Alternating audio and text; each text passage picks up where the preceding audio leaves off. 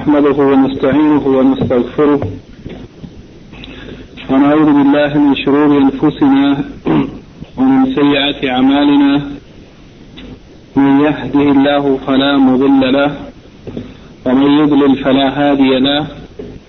أشهد أن لا إله إلا الله وحده لا شريك له وأشهد أن محمدا عبده ورسوله. Verily the praise belongs to Allah. We praise Him, seek His assistance and forgiveness, and we seek refuge in Allah from the evil of ourselves and the evil consequences of our deeds. Whoever Allah guides, there is no one that can lead him astray, and whoever Allah leads astray, there is no one that can guide him. I bear witness that nothing deserves to be worshipped except Allah alone, and that He has no partners or associates. And I bear witness that Muhammad sallallahu alayhi wa sallam is His slave servant and His messenger. We'd like to continue this evening in, I think, our fourth lecture concerning the explanation of the essay of Al-Imam Ibn Qudama rahimahullah, his essay entitled Lum'at al-I'tiqad, or Radiance of the Faith, Al-Hadi ila Sabil al-Rashad, the guidance or the guide to the straight way. And as we mentioned previously in the introduction to the book, that this essay or Risala, Lum'at al-I'tiqad, it is a summary of some of the important beliefs that have been agreed upon by the scholars of Ahl Sunnah wal Jama'ah, and which has been written in the essays of all of the scholars from the earliest generations of the Muslims until our time. Last week we began with the first 2 points from the book, in which Al-Imam Ibn Qudama rahimahullah begins his essay with some words related to the Tawheed of Asma wa Sifat, or the Tawheed related to the uniqueness of Allah subhanahu wa ta'ala and His exclusive right to be named by Al-Asma al-Husna, the good names that are mentioned in the Quran and Sunnah, and As-Sifat al-Ulya, or the exalted characteristics or qualities which He has also been described by either in the Quran or the authentic Sunnah of the Prophet sallallahu alaihi wasallam. And we mentioned the statement of Al-Imam Ibn Qudama, point number 1, after Bismillah ar-Rahman ar-Rahim. He says, Alhamdulillah al-Mahmud bi kulli lisan al-Ma'bud fi kulli zaman alladhi la yakhlu min ilmihi makan wa la yashghuruhu sha'nun an sha'n. That praise belongs to Allah, the one who is praised on every tongue, or who deserves to be praised by everyone.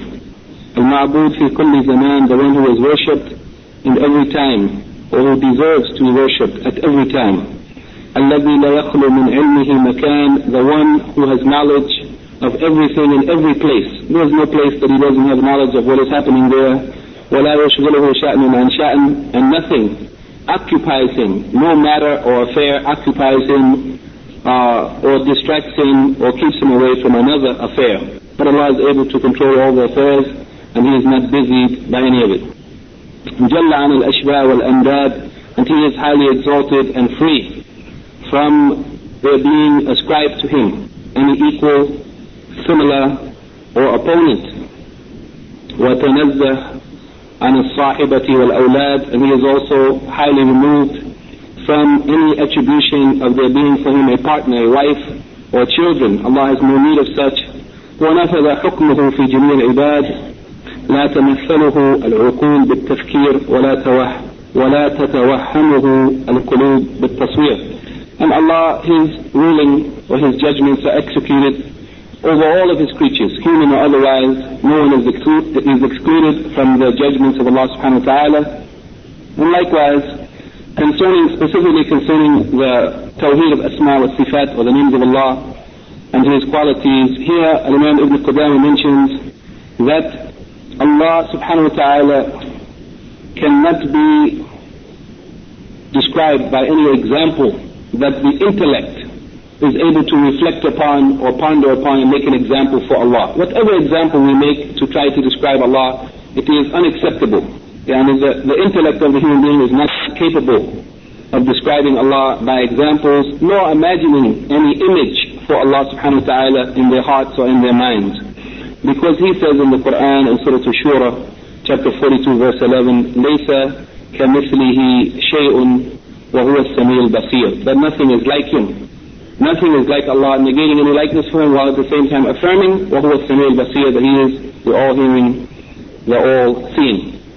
Then He said, لَهُ الْأَسْمَاءُ الْحُسْنَى وَالصِّفَاتُ الْعُلْيَا, that Allah has the most beautiful names and the highest exalted characteristics.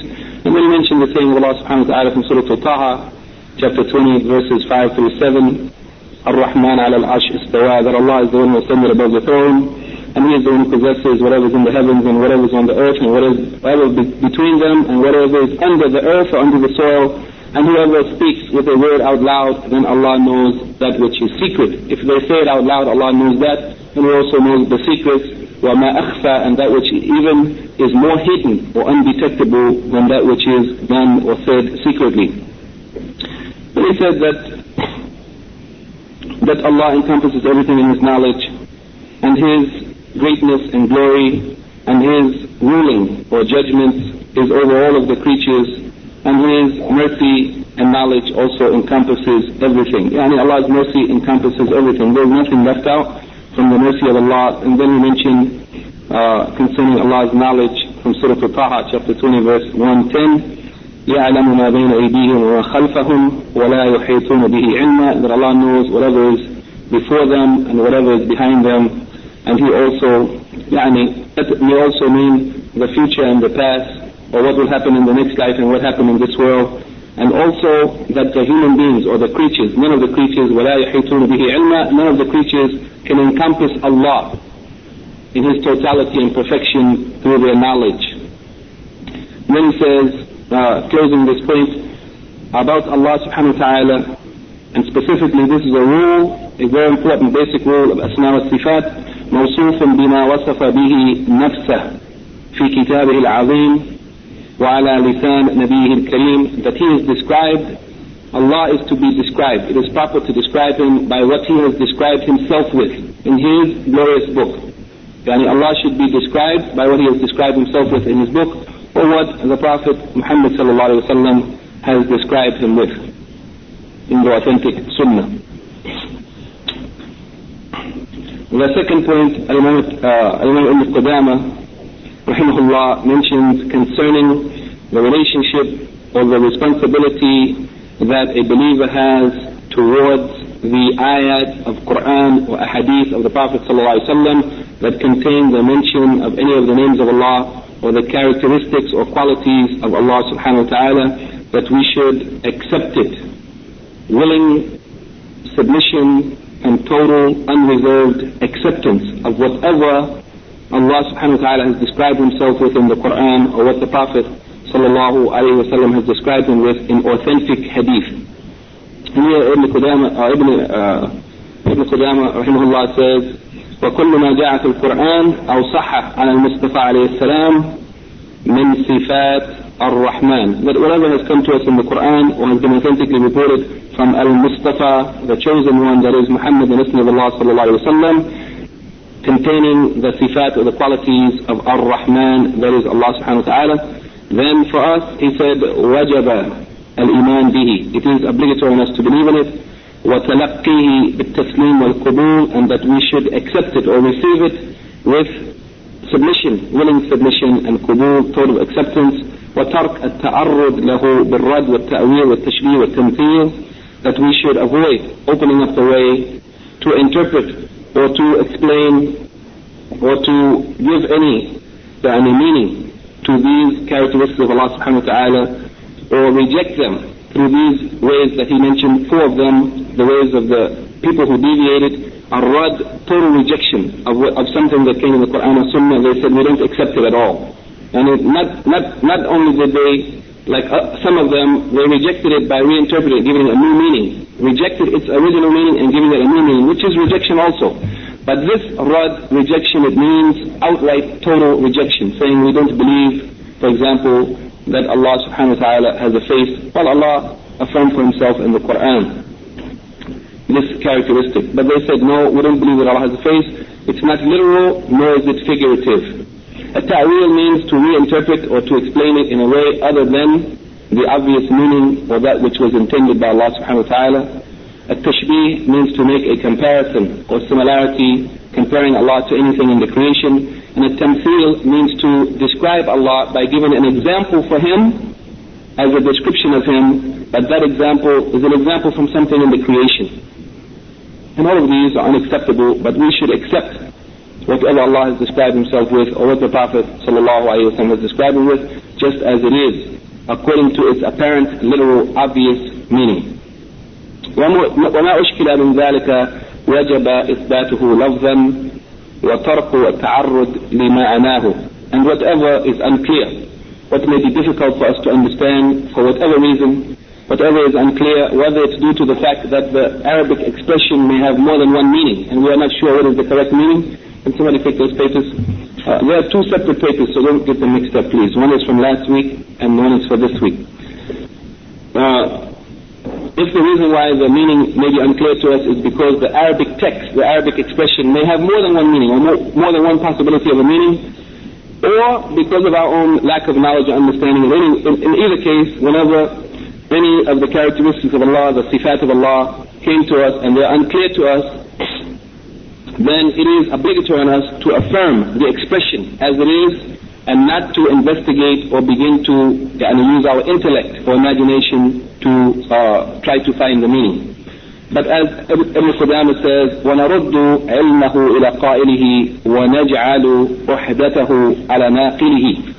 But instead, in those things that are unclear to us, we refer it back to the one who said it. And we refer the meaning back to Allah subhanahu wa ta'ala. He knows best what it means when we are unsure, and we leave it to the one who transmitted it to us, that is the Messenger of Allah sallallahu alayhi wa sallam, اتباعا لطريق الراسخين في العلم الذين أثنى الله عليهم في كتابه المبين بقوله سبحانه وتعالى. And this is this way or this manner of understanding the sifat that came in Quran and Sunnah. It is following the way of those who are firmly grounded in knowledge, those whom Allah subhanahu wa ta'ala praised in His clear book by His saying, الراسخون في العلم يقولون آمنا به كل من عند ربنا. That those who are firmly grounded in knowledge, they say we believe in it, all of it is from our Lord. So they accepted that which is clear to them, or that which is unclear to them, they confirm it all. They don't negate anything of the sifat of Allah subhanahu wa ta'ala. وقال في ذم مبتغي التأويل لمشابه تنزيله. And He, Allah subhanahu wa ta'ala, blamed, or He said, blaming those who seek to re-explain or to reinterpret with false interpretation those things which are mutashabih, which are not clear to some of the people in the revelation in the Quran. He said about them, فَأَمَّا الَّذِينَ فِي قُلُوبِهِمْ زَيْغٌ فَيَتَّبِعُونَ مَا تَشَابَهَ مِنْهُ ابْتِغَاءَ الْفِتْنَةِ وَابْتِغَاءَ تَأْوِيلِهِ وَمَا يَعْلَمُ تَأْوِيلَهُ إِلَّا اللَّهُ. But as for those who have a disease or an inclination to deviation in their hearts, and they follow that which is unclear from the Quran, seeking fitna, seeking to cause dissension or confusion, or leading people astray, and seeking to give some explanation to those things that are unclear in the Quran. And Allah subhanahu wa ta'ala says about them that no one knows the hidden meanings or those things that they want to reinterpret. They want to go deeply into the meaning of something. No one knows the hidden meanings except Allah subhanahu wa ta'ala. So Allah has made their seeking after those things which are unclear.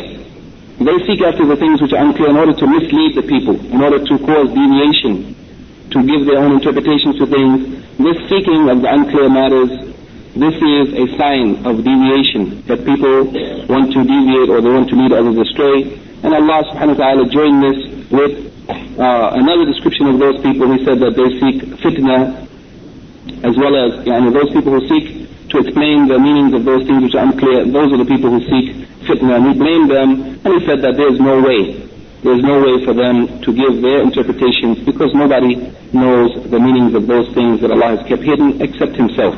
Then the Shaykh Muhammad ibn Salih al-Uthaymeen gave some explanation concerning this, which we discussed in detail last week. He said that the texts of Quran are divided into two types: that which is wadih, clear, and that which is mutashabi or unclear. And concerning that which is clear, it is a necessity that we affirm it. We affirm that text without denying it. We affirm it, we believe in it, its text, its literal expression as well as its meaning, without giving any interpretations, distortions, comparisons, making examples or otherwise.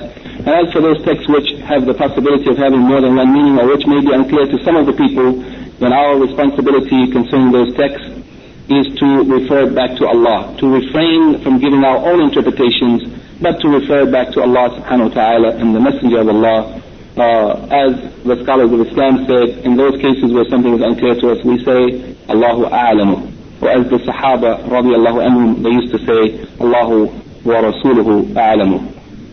Then the Shaykh said that the way of the people concerning the unclear or the mutashabiha or the mushkil ayats in the Quran that may not be clear to everyone, he said that there are two manners in dealing with them. One is to affirm that it is all from Allah and affirm the truthfulness of it, even if we don't understand the meaning, but we avoid giving our own meanings to it. The other way is the way of the za'ighina or the za'ighun, those people who have deviation or zayg or disease in their heart.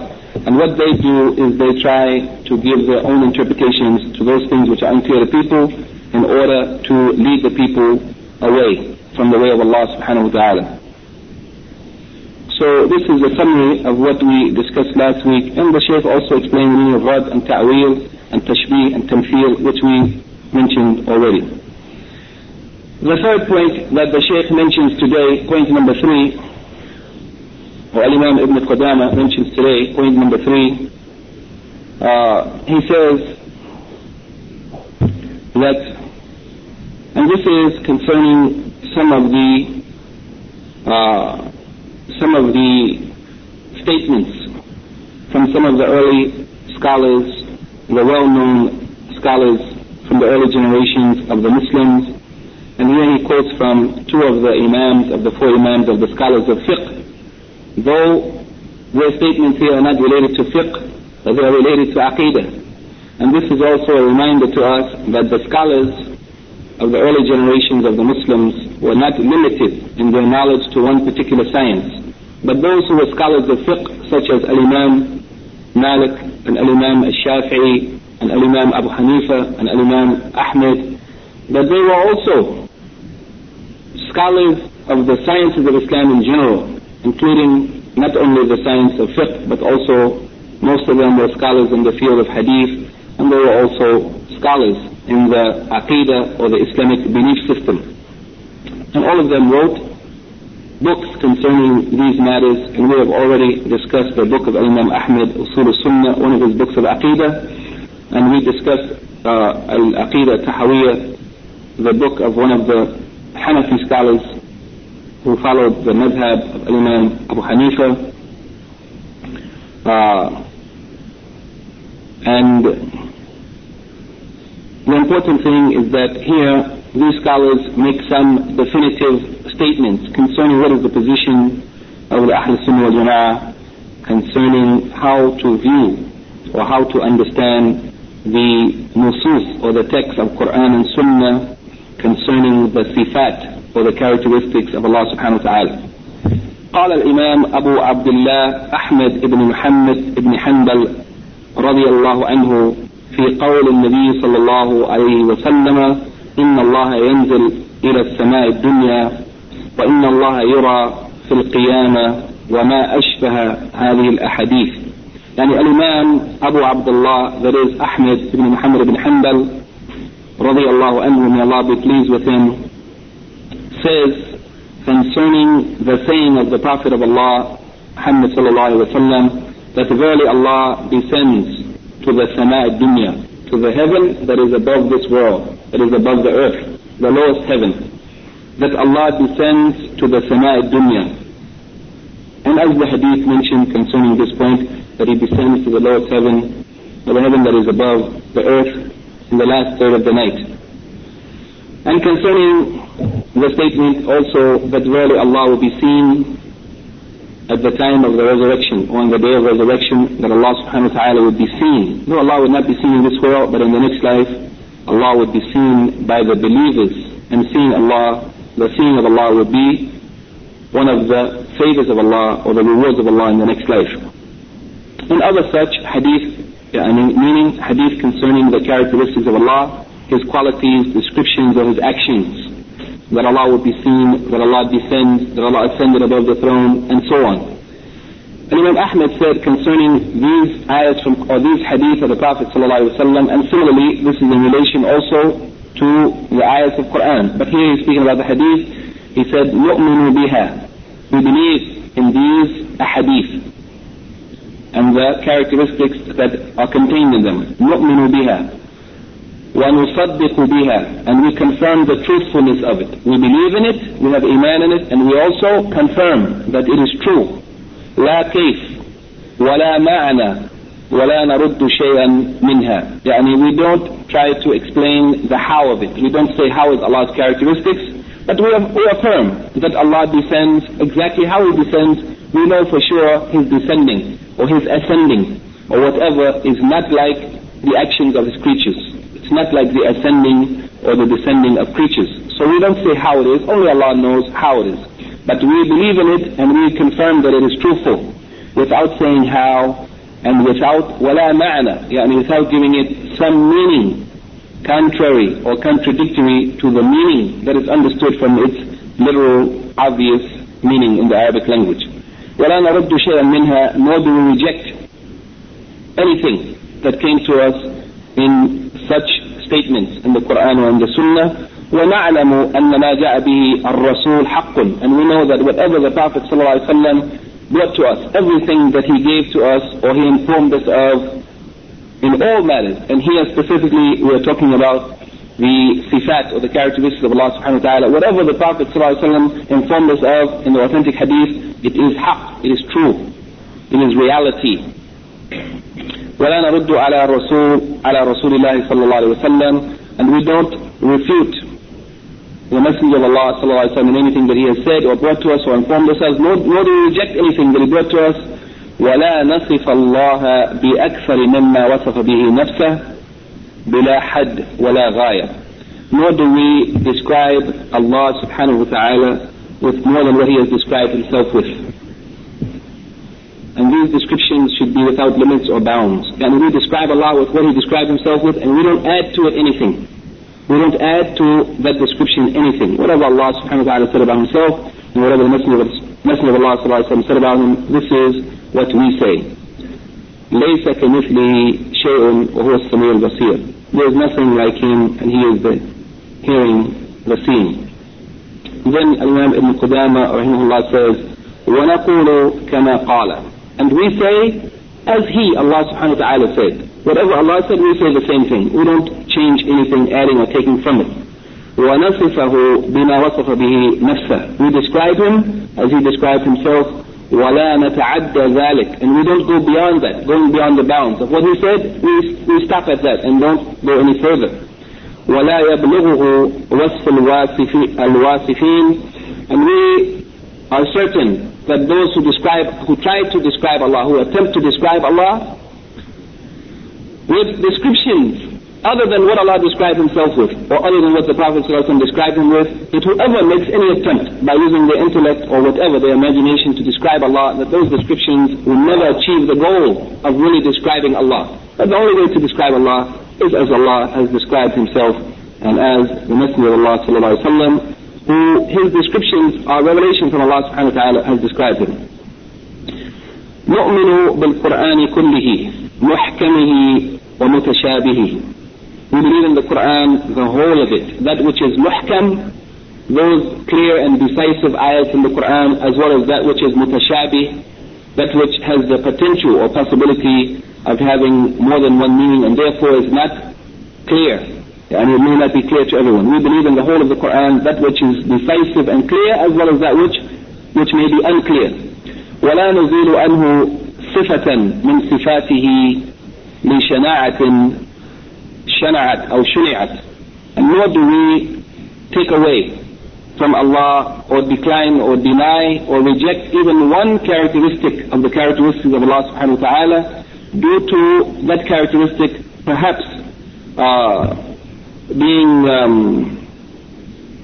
something difficult for us to accept. It may be that it may seem to be something ugly or something distasteful, but if Allah subhanahu wa ta'ala has described himself with it, then we accept it because Allah knows best, and we are limited in our intellect and our human comprehension. So even if a particular characteristic may seem to the mind of the human being or to any individual as being something detestable or horrible or ugly, as being a description of Allah subhanahu wa ta'ala, still we don't use our mind as a criterion to judge what Allah should be described with, but we describe Allah, we confirm every characteristic which He has confirmed for Himself without rejecting even one of them. وَلَا نَتَعَدَّى الْقُرْآنِ وَالْحَدِيثِ. And we don't go beyond or outside of the Quran and Hadith to search for understanding the sifat of Allah, the characteristics of Allah, the qualities of Allah, the actions of Allah. We don't go outside of the Quran and Hadith and look for any other means or any other sources, but we take from those sources that are revelation, that is the Quran and authentic Hadith. وَلَا نَعْلَمُ كَيْفَ كُنْهُ ذَلِكَ إِلَّا بِتَصْدِيقِ الرَّسُولِ صلى الله عليه وسلم وَتَثْبِيتِ الْقُرْآنِ.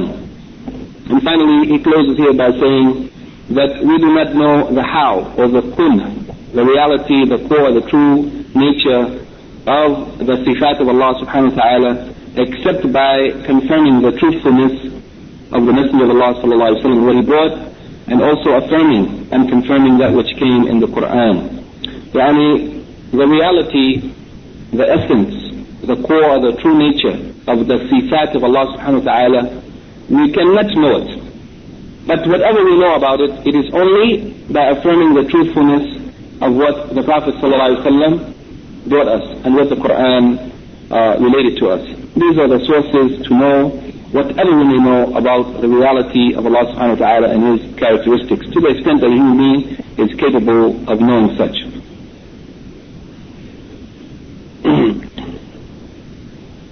Shaykh Muhammad ibn Salih al-Uthaymeen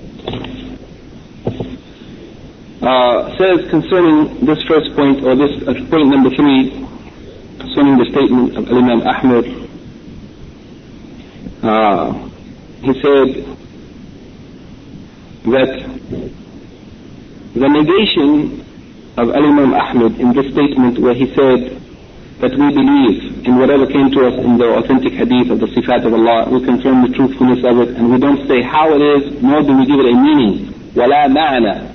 It doesn't mean that we don't give it any meaning. Those sifat have meaning, but here the meaning, what he intends by la ma'na, no meaning, it doesn't mean that these sifat have no meaning, but it means that we don't give it any meaning that is in contradiction to the apparent, that is in contradiction to the apparent or literal meaning of that characteristic as it came in the Quran or in the Sunnah. And we don't do as those who deviated, such as the Mu'attila or the Mu'awwila. We don't do as they did, making ta'atil or ta'wil, either negating the real meaning or giving it a new interpretation or explanation other than its apparent literal meaning. We don't do so. But the meaning that we affirm is the meaning, the literal meaning as it is understood in the Arabic language. And the proof that this is the meaning of what he means here is after he said la kayf wa la ma'na, that we don't say the how of it, nor do we give it a meaning contrary to its literal meaning. He said وَلَا نَرُدُّ شَيْئًا مِنْهَا, and we don't reject anything of what came to us in the Quran or in the authentic Sunnah. Meaning that we accept it, we confirm it, and we confirm that it has a meaning, even though the how of that meaning is known only to Allah subhanahu wa ta'ala. Then the Shaykh says that this statement of Imam Ahmad that has been transmitted to us by Ibn Qudama rahimahullah, that this statement contains 3 main points. The first of them is that it is obligatory on us to have faith and to confirm the truthfulness of whatever has been narrated to us from the Messenger of Allah sallallahu alayhi wa sallam in the hadith related to the sifat of Allah subhanahu wa ta'ala.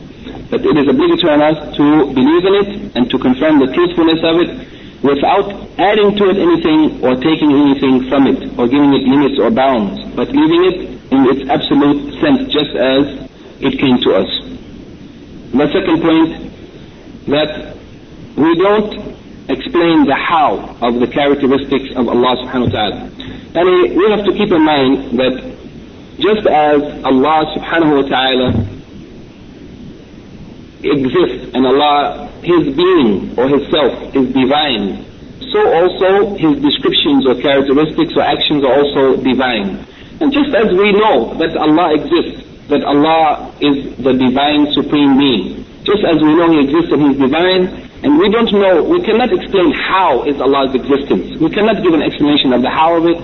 Likewise, we cannot give an explanation of the how of His characteristics or His qualities or His actions. We just affirm that Allah is divine. How is His existence, we don't know. We affirm that Allah's characteristics are divine and perfect. The how of them, we don't know. But we just understand the meaning as they came to us, the literal apparent meaning as they came to us in the Arabic language. So here the Shaykh says that we don't say the how, nor do we give it any other meaning, other than its apparent literal meaning.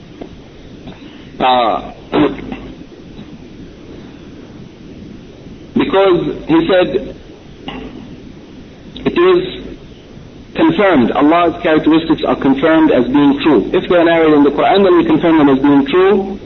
But we don't try to explain the how, because the how of the characteristics of Allah is known only to Him, as Al-Imam Malik rahimahullah said when he was asked about Allah's ascension above the throne, and he said Al-Istiwa ma'loom, that the ascension is known, its meaning in the language, its apparent meaning is known, wal-kayf majhul, but the how of it is unknown. The reality of Allah's ascension, exactly how it is in a divine way that's known only to Him. But to believe in it is obligatory, and to question it is innovation.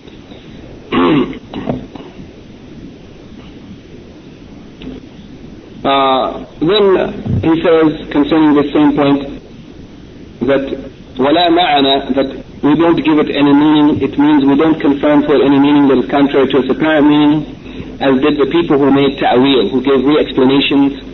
But the intended meaning here of Imam Ahmed is not that we negate the authentic meaning, which is in accordance or in agreement with what is known by the expression in Arabic language, and as it has been explained by the Prophet ﷺ or explained by the Sahaba or those who transmitted from them.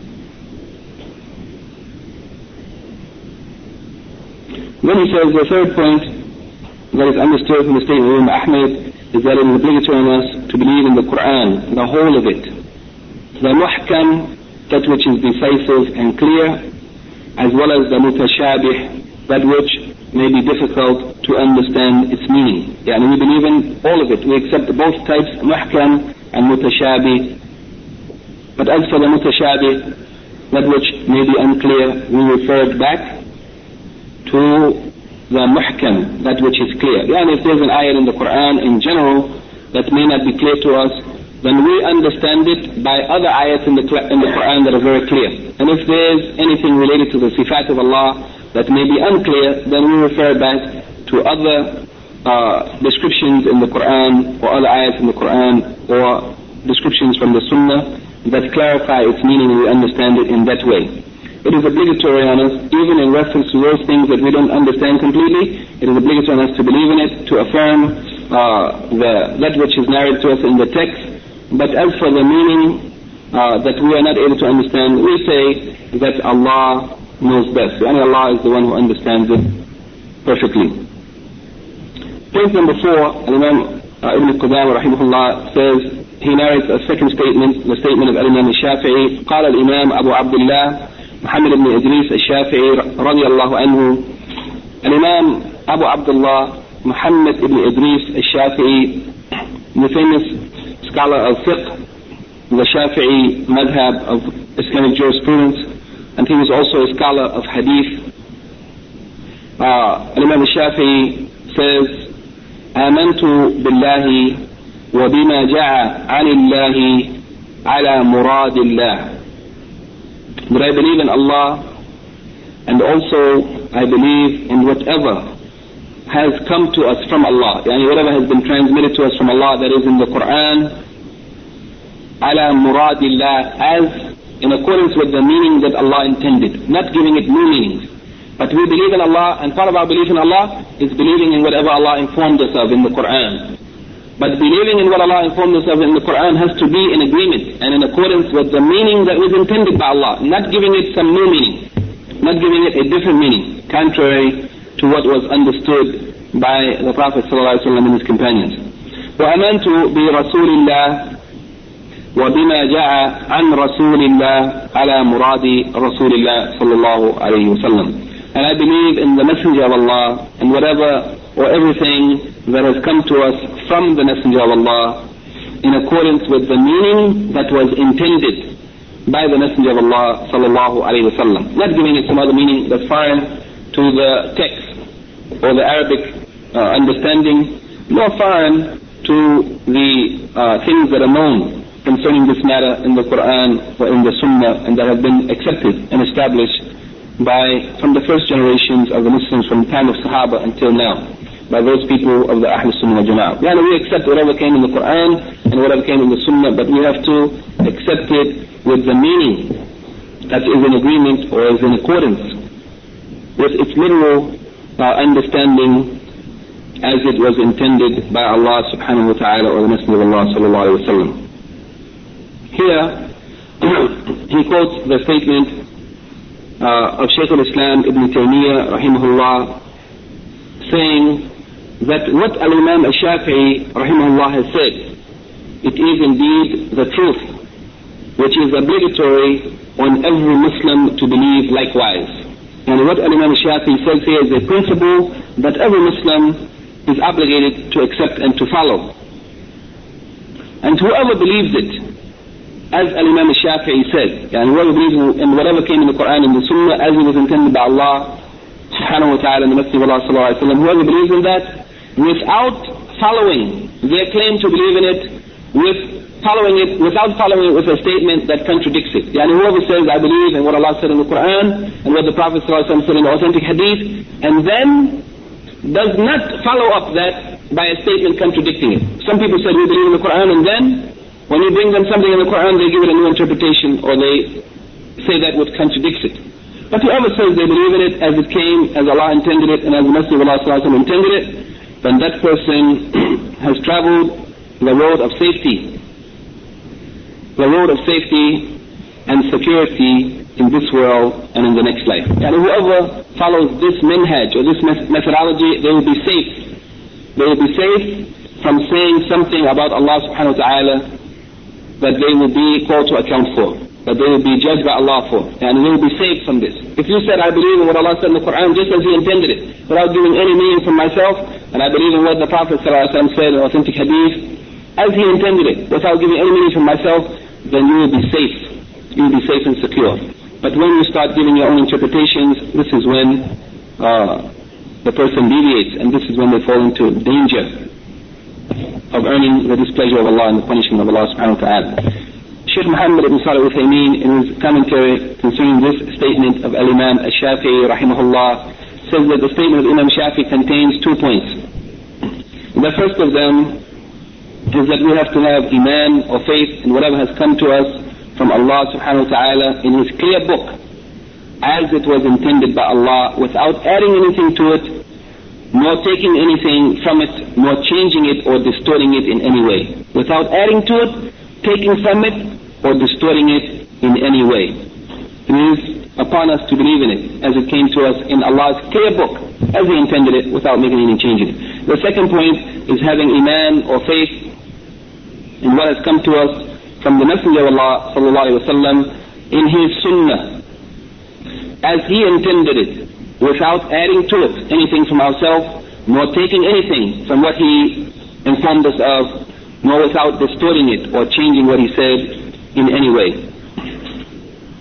Here the Sheikh Muhammad said that this statement of Al-Imam Ash-Shafi'i rahimahullah is a refutation of the people of ta'wil, the people who gave reinterpretation, and it is also a refutation against the people who made tamthil, who gave examples to describe Allah subhanahu wa ta'ala, from examples of something in the creation.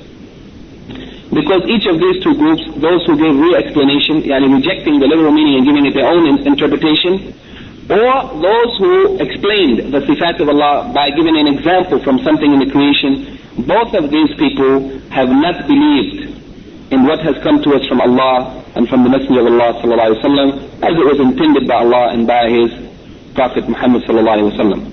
Because the people of ta'wil, they have rejected something. They have reduced what Allah has said by taking its literal meaning out and putting some other meaning there. And the people of tamthil, they have given their own additional interpretation by comparing or describing or explaining the sifat of Allah by examples of something in the creation. And as we said last week, that whoever makes a comparison, whether by saying that Allah subhanahu wa ta'ala's characteristics are similar to anything in the creation, or by giving an example of something in the creation, in either way they have compared Allah to something in the creation, and the creation is defective, is imperfect. That means that we are attributing or ascribing to Allah imperfection, and this is kufr. It is kufr to describe or to ascribe to Allah imperfection. And in making comparison or in giving examples of anything in the creation for Allah subhanahu wa ta'ala, then this is attributing to Allah imperfection. And just as reinterpretation or falsely interpreting the attributes or the characteristics or qualities of Allah, it is also a means of denial or rejection of what Allah has confirmed for Himself, and this is also kufr. Although we said that reinterpretation of ta'wil has different types, and if that reinterpretation is based on a possible meaning in Arabic language, then it is sinful. But it is not outright kufr unless the interpretation that's given contains a description. That reinterpretation that's given contains a description of an imperfection for Allah subhanahu wa ta'ala. Then that would be kufr.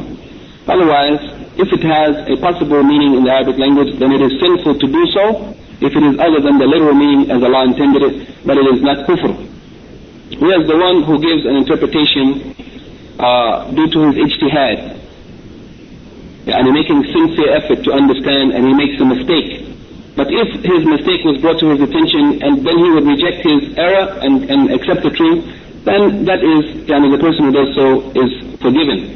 While the one who just gives an interpretation of the ayahs of Quran that contain the sifat of Allah, who give an interpretation that has no basis even in the Arabic language, then this is outright open rejection of the sifat of Allah or the ayahs of Quran, and it is outright an act of kufr.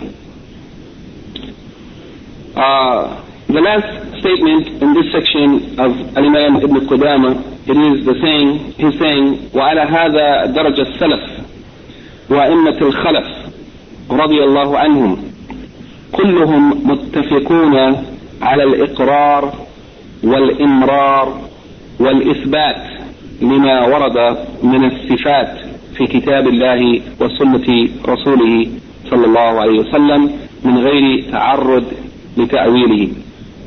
Here the Shaykh says that this methodology or this minhaj or this manner was the way of the Salaf, that is the early generations of the Muslims, and it was also the way of the Imams of the Khalaf, and the later generations of the Muslims. The Salaf, it means, Salafa means to precede something, and Khalaf means to come behind. Just as you say the Khalifa is the one who came after someone. It means to come after. So those of the early generations of the Muslims, as well as the Imams of the later generation of the Muslims, may Allah be pleased with all of them, they were all in agreement upon approaching the ayat and hadith of sifat in this way, by making iqrar or affirming or testifying or agreeing to the literal meanings of the text that came in the Quran confessing to their literal meaning, admitting their literal meaning. And making imrar, it means to pass over it without making any interpretation or distortion or comparison, but to accept it on its surface meaning. Any ayat or hadith that came with the sifat of Allah, to make imra, it means to accept it on its face value, to accept it just as it is without any reinterpretation. Well, ithbat, it means to confirm or to affirm that which came in the ayats of Quran or in the hadith of the Prophet ﷺ concerning the sifat of Allah subhanahu wa ta'ala, without opening these matters up for reinterpretation. When anything came in the Quran and Sunnah, then we admit and confess to its being true, we accept it just as it is, and we confirm all of it without rejecting any of it.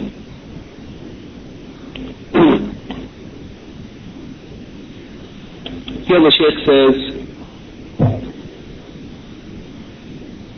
that the way of the early generation of the Muslims concerning the sifat of Allah is al-iqrar wal-ithbat, confession and confirmation of whatever has been narrated of the sifat of Allah subhanahu wa ta'ala in the Quran or in the Sunnah, without opening it up for reinterpretation or giving it any explanation which is not in agreement with what Allah subhanahu wa ta'ala and the Messenger of Allah sallallahu alayhi wa sallam intended.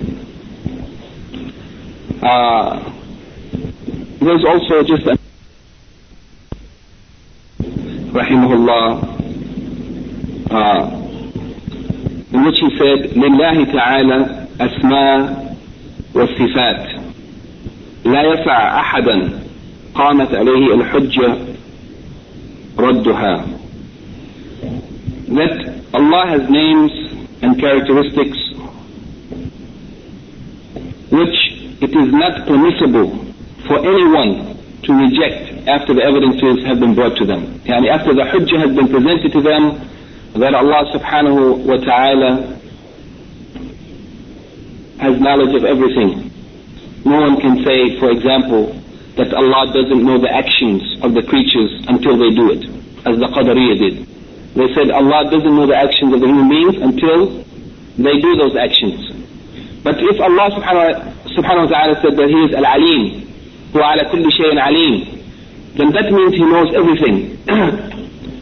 Whoever, after the proofs of Quran and Sunnah have been presented to them, rejects any of the sifat of Allah, the names of Allah, the characteristics of Allah, whoever rejects it, then this person has went out of the bounds. And Imam Shafi said that it is that Allah has names and characteristics which it is not permissible for anyone to reject after the proofs have been presented to them. And this is also a point for us to keep in mind, that people should not be criticized harshly, condemned, or declared to be kafirs or whatever, and proofs have not been presented to them. But people should be given a chance. If anyone makes a statement that's incorrect, they should be given evidences of the incorrectness of their statement. Or if they do any action or commit any act which is incorrect, they should be given evidences and proofs showing them that what they have done is incorrect before making a judgment. The judgment shouldn't be made on people before proofs have been presented to them. Perhaps the people did something not knowing, out of ignorance. Then the judgment is not made until proofs have been presented. Imam Shafi went on to say, فإن خالف بعد ثبوت الحجة عليه فهو كافر. فأما قبل الثبوت الحجة عليه فمأذور بالجهل. That whoever opposes or contradicts the truth after the hujjah has been presented against them, after the proofs have been established against them, whoever continues to reject it after that, فهو كافر, and that person is a disbeliever. As for before the proofs have been presented against that person, then that person is excused due to ignorance. The people who didn't know are excused due to ignorance. But after the proofs are presented, if they continue to follow that path, to make that statement, or to hold those beliefs, or continue to engage in that action, after the proofs have been presented, then that person falls into, according to what the act is, if it's an act of kufr or otherwise, then it would be applicable to them. But only after the proofs. Before the proofs have been presented, the person is excused due to ignorance. He says, Imam Shafi'i rahimahullah says, the reason for this, لأن علم ذلك لا يدرك بالعقل ولا بالرؤية والفكر. Because the knowledge of the sifat of Allah specifically and the characteristics of Allah and the names of Allah is not something that a person could come to know just by their intellect. It's not something that you know by intellect, nor do you come to know it by vision or dreams or reflection or thinking or pondering. But the sifat of Allah is known and confirmed by revelation. Is confirmed by revelation, by Quran or by authentic Sunnah of the Prophet ﷺ. So the person who didn't know about it, they're excused due to ignorance. But after the proofs have been presented, then they are accountable for their statement or their position. ويثبت هذه الصفات وينفي عنها التشبيه كما نفى عن نفسه ليس كمثله شيء وهو السميع البصير. Imam Shafi'i closed his statement by saying that the sifat of Allah, that they are confirmed. They should be confirmed. Whenever any sifa or characteristic of Allah has been mentioned in the Quran or Sunnah, then we have to confirm it. And at the same time, while we confirm it, we have to negate any comparison to anything in the creation. And here Imam Shafi says that there are two things that we have to make ithbat and we have to make nafi. Ithbat, meaning confirming what Allah has mentioned about Himself, and negation or nafi, meaning negating any comparison. We confirm that Allah has a hand, and we negate that His hand is similar to the hands of creatures. So we have to make ithbat of the sifat or the sifa, and we also have to make negation of any comparison. Both of these go together. Then he closed his statement. Imam Shafi'i says we make ithbat of the sifat and we make negation of any tashbih or comparison as Allah negated from Himself in His statement, لَيْسَ كَمِثْلِهِ شَيْءٌ وَهُوَ السَّمِيعُ الْبَصِيرُ. And we can see that this statement of Allah subhanahu wa ta'ala, that nothing is like Him, but He is the hearing and the seeing, is used over and over by all of the scholars of Islam, which is a proof of the strength of this proof. It is so strong that all of the scholars continuously mention this as a proof of confirmation of Allah's sifat and negation of any likeness or comparison. This is the end of what we wanted to mention today. The next chapter is concerning the encouragement to accept and follow the Sunnah and the warning against innovation. But that chapter is somewhat lengthy, so it's not possible to cover it today. Perhaps we can take this time to take any questions from this lecture today or from last week or the previous lectures. If there are any questions or comments or corrections. If the sisters have any questions, you can send them over. Brothers, do you have any questions about what we discussed today? It's clear, huh? MashaAllah. Tayyib. And perhaps we'll just take one point then. It's not included in the handout, but if there are no questions, we should use the time until the adhan. There's a few minutes remaining before the adhan, isn't it? Okay, we'll take one point, at least, anyway. Imam Ibn Qudama in point number 6, concerning the encouragement of following the Sunnah and avoiding innovation, he says, وَقَدْ أُمِرْنَا بِالْإِقْتِفَاءِ وَإِقْتِدَاءِ لِآثَارِهِمْ وَإِحْتِدَاءِ بِمَنَارِهِمْ وَحُذِرْنَا الْمُحْدَثَاتِ وَأُخْبِرْنَا أَنَّهَا مِنَ الضَّلَالَاتِ. And we have been commanded to follow in the footsteps or the traces of the Messenger of Allah sallallahu alaihi wasallam and his Sahaba, his companions, and to follow their example, and to follow the guidance of the Messenger of Allah sallallahu alaihi wasallam, and that guidance which we found in the example or in the lives of his companions radiallahu anhum ajma'in. We have been commanded to follow their way, to follow in their footsteps, and to take their example or their model as a way for us. And we have been warned, وَحُذِرْنَا al-muhdathat. We have been warned against newly invented matters.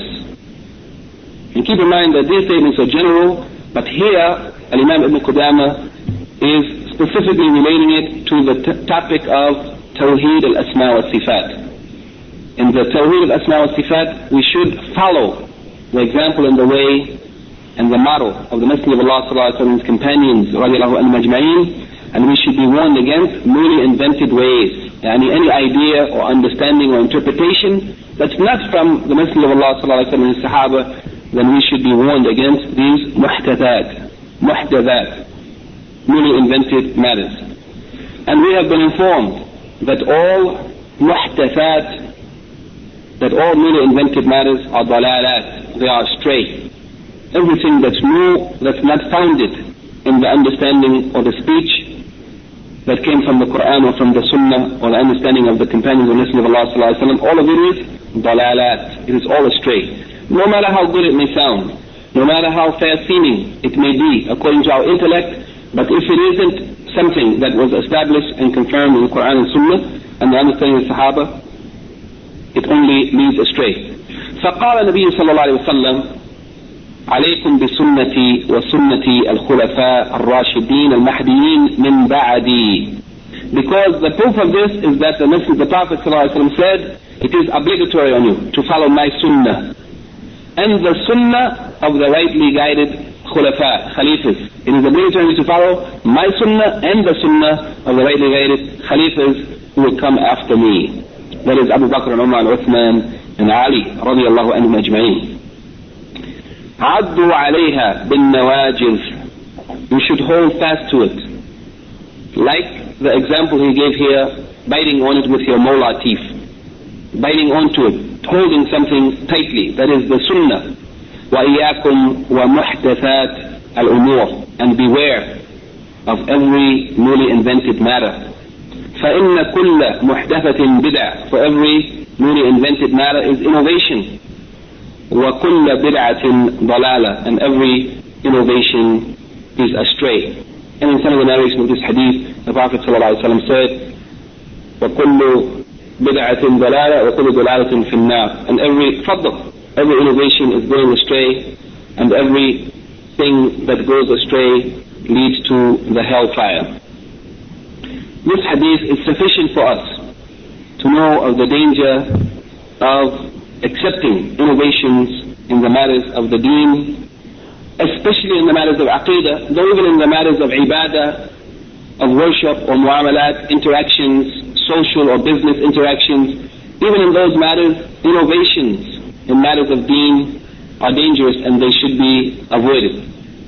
Are you looking for Arabic class? It will start at 8 o'clock maybe. You are welcome. Here the Shaykh just mentions briefly concerning this point that following them or taking them as a model and example is obligatory because of the statement of the Prophet ﷺ, عليكم بسنتي وسنة الخلفاء الراشدين المهديين من بعدي. This statement, it is obligatory on you to follow my sunnah and the sunnah of the rightly guided khalifas after me. Hold on to it tightly, like with your molar teeth, and beware of newly invented matters. For every newly invented matter is innovation, and every innovation is astray. This hadith reported by Imam Ahmad and Abu Dawud and At-Tirmidhi, and At-Tirmidhi said the hadith is Hasan Sahih, and it is a good and authentic hadith, and the Shaykh Al-Albani rahimahullah said that hadith is authentic. And many other scholars also classified it as being authentic. So this is a proof that is obligatory on us to follow the sunnah and avoid innovation. And here the Shaykh just gives the legal or the linguistic definition of sunnah. It means at-tariqah, or the way. And the istilah or mustalah meaning, technical meaning of sunnah, it means that which the Prophet ﷺ and his companions were upon. That's the way that they follow, whether in aqidah beliefs or in amal, actions. Yani the sunnah means following the way of the Prophet ﷺ and his companions in beliefs as well as in actions. Following the sunnah is obligatory based on the statement of Allah subhanahu wa ta'ala in Surah Al-Ahzab, verse 21, لَقَدْ كَانَ لَكُمْ فِي رَسُولِ اللَّهِ أُسْوَةٌ حَسَنَةٌ لِمَنْ كَانَ يَرْجُو اللَّهَ وَالْيَوْمَ الْآخِرَةَ. And that definitely you have in the Messenger of Allah the most excellent example or model or pattern of conduct for whoever has hope of Allah in the last day, whoever has hope in the reward of Allah and meeting Allah on Yawm al-Qiyamah on the last day. Then the example for us is the Messenger of Allah. This is the proof of the obligation of following the sunnah of the Prophet ﷺ, and the proof of following the example of his companions is the hadith, عليكم بسنتي وسنة الخلفاء الراشدين المهديين من بعدي. That it is obligatory to follow my sunnah and the sunnah of the rightly guided Khalifas. As for al-bid'ah, linguistically it means something that has been newly invented, الشيء المحدثة. The technical meaning of bid'ah, ما أحدث في الدين على خلاف ما كان عليه النبي صلى الله عليه وسلم وأصحابه من عقيدة أو عمل. That bid'ah, its technical meaning is anything that has been newly invented in the deen, while it is in contradiction to that which the Prophet ﷺ and his companions were upon, whether it is in beliefs or in actions. And it is haram to accept innovation or to follow any way that is in contradiction to the way of the Prophet ﷺ and his companions. And the proof of this is the saying of Allah subhanahu wa ta'ala in Surah An-Nisa, chapter 4, verse 115, وَمَنْ يُشَاكِكِ الرَّسُولِ مِنْ بَعْدِ مَا تَبَيَّنَ لَهُ الْهُدَى. That whoever contradicts or opposes the Messenger of Allah sallallahu alaihi wasallam after the huda, the guidance has been made clear to him. مِنْ بَعْدِ مَا تَبَيَّنَ لَهُ الْهُدَى. Yani after the proofs have been presented and the guidance has been made clear, whoever opposes the Prophet sallallahu alaihi wasallam after that, وَيَتَّبِعَ غَيْرَ سَبِيلِ الْمُؤْمِنِينَ, and follows a way other than the way of the mu'mineen, the believers. Other than the way of the believers, when the Quran was revealed there were no believers except the Sahaba. The meaning of other than the way of the believers, it means whoever follows other than the way of Sahaba. Whoever contradicts the way of the Messenger of Allah sallallahu alaihi wasallam after the huda, the guidance has been made clear to them, and follows a way other than the way of the Sahaba, سَبِيلُ الْمُؤْمِنِينَ نُوَلِّهِ مَا تَوَلَّى, then we will turn him to that which he turns himself. وَنُصْلِهِ جَهَنَّمْ, and we will cause him to enter the hellfire, وَسَاءَتْ مَصِيرًا, and evil is it as a destination. And this ayah is a proof that it's haram to follow innovation or that which is in contradiction to the Messenger of Allah sallallahu alaihi wasallam and his companions. وَيَتَّبِعْ غَيْرَ سَبِيلِ الْمُؤْمِنِينَ, whoever follows other than the way of the believers, then Allah subhanahu wa ta'ala said that he will turn them to that which they turn themselves, and he will cause them to enter the hellfire, and evil is it as a destination. And also the saying of the Prophet ﷺ, وَإِيَّاكُمْ وَمُحْدَثَاتِ الْأُمُورِ, and beware of every newly invented matter. فَإِنَّ كُلُّ مُحْدَثَةٍ بِدْعَةٍ وَكُلُّ بِدْعَةٍ ضَلَالَةٍ. For every newly invented matter is bid'ah, innovation, and every innovation is astray. This is the proof that innovations, that it is not allowed for us to follow innovations. Innovations lead astray, and whoever goes astray goes into the hellfire. سبحانك اللهم وبحمدك أشهد أن لا إله إلا أنت أستغفرك وأتوب إليك. If there are any comments or questions, has the adhan been called? I didn't hear the adhan. Okay, maybe we'll take just a moment if there's any clarification or any question or comment while we are waiting for the adhan. Now,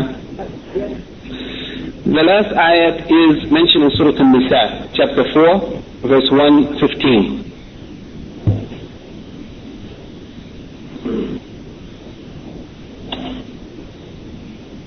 And inshallah next week we will continue with this chapter, the chapter of encouragement of following the sunnah and avoiding innovation. And inshallah perhaps if we complete it next week, then we will go on to the next chapter, which is the chapter of some of the ayat of Quran which contain the descriptions or characteristics or qualities of Allah subhanahu wa ta'ala, which is followed by the chapter of some of the hadith of the Prophet sallallahu alaihi wasallam that contain qualities or descriptions or characteristics of Allah subhanahu wa ta'ala.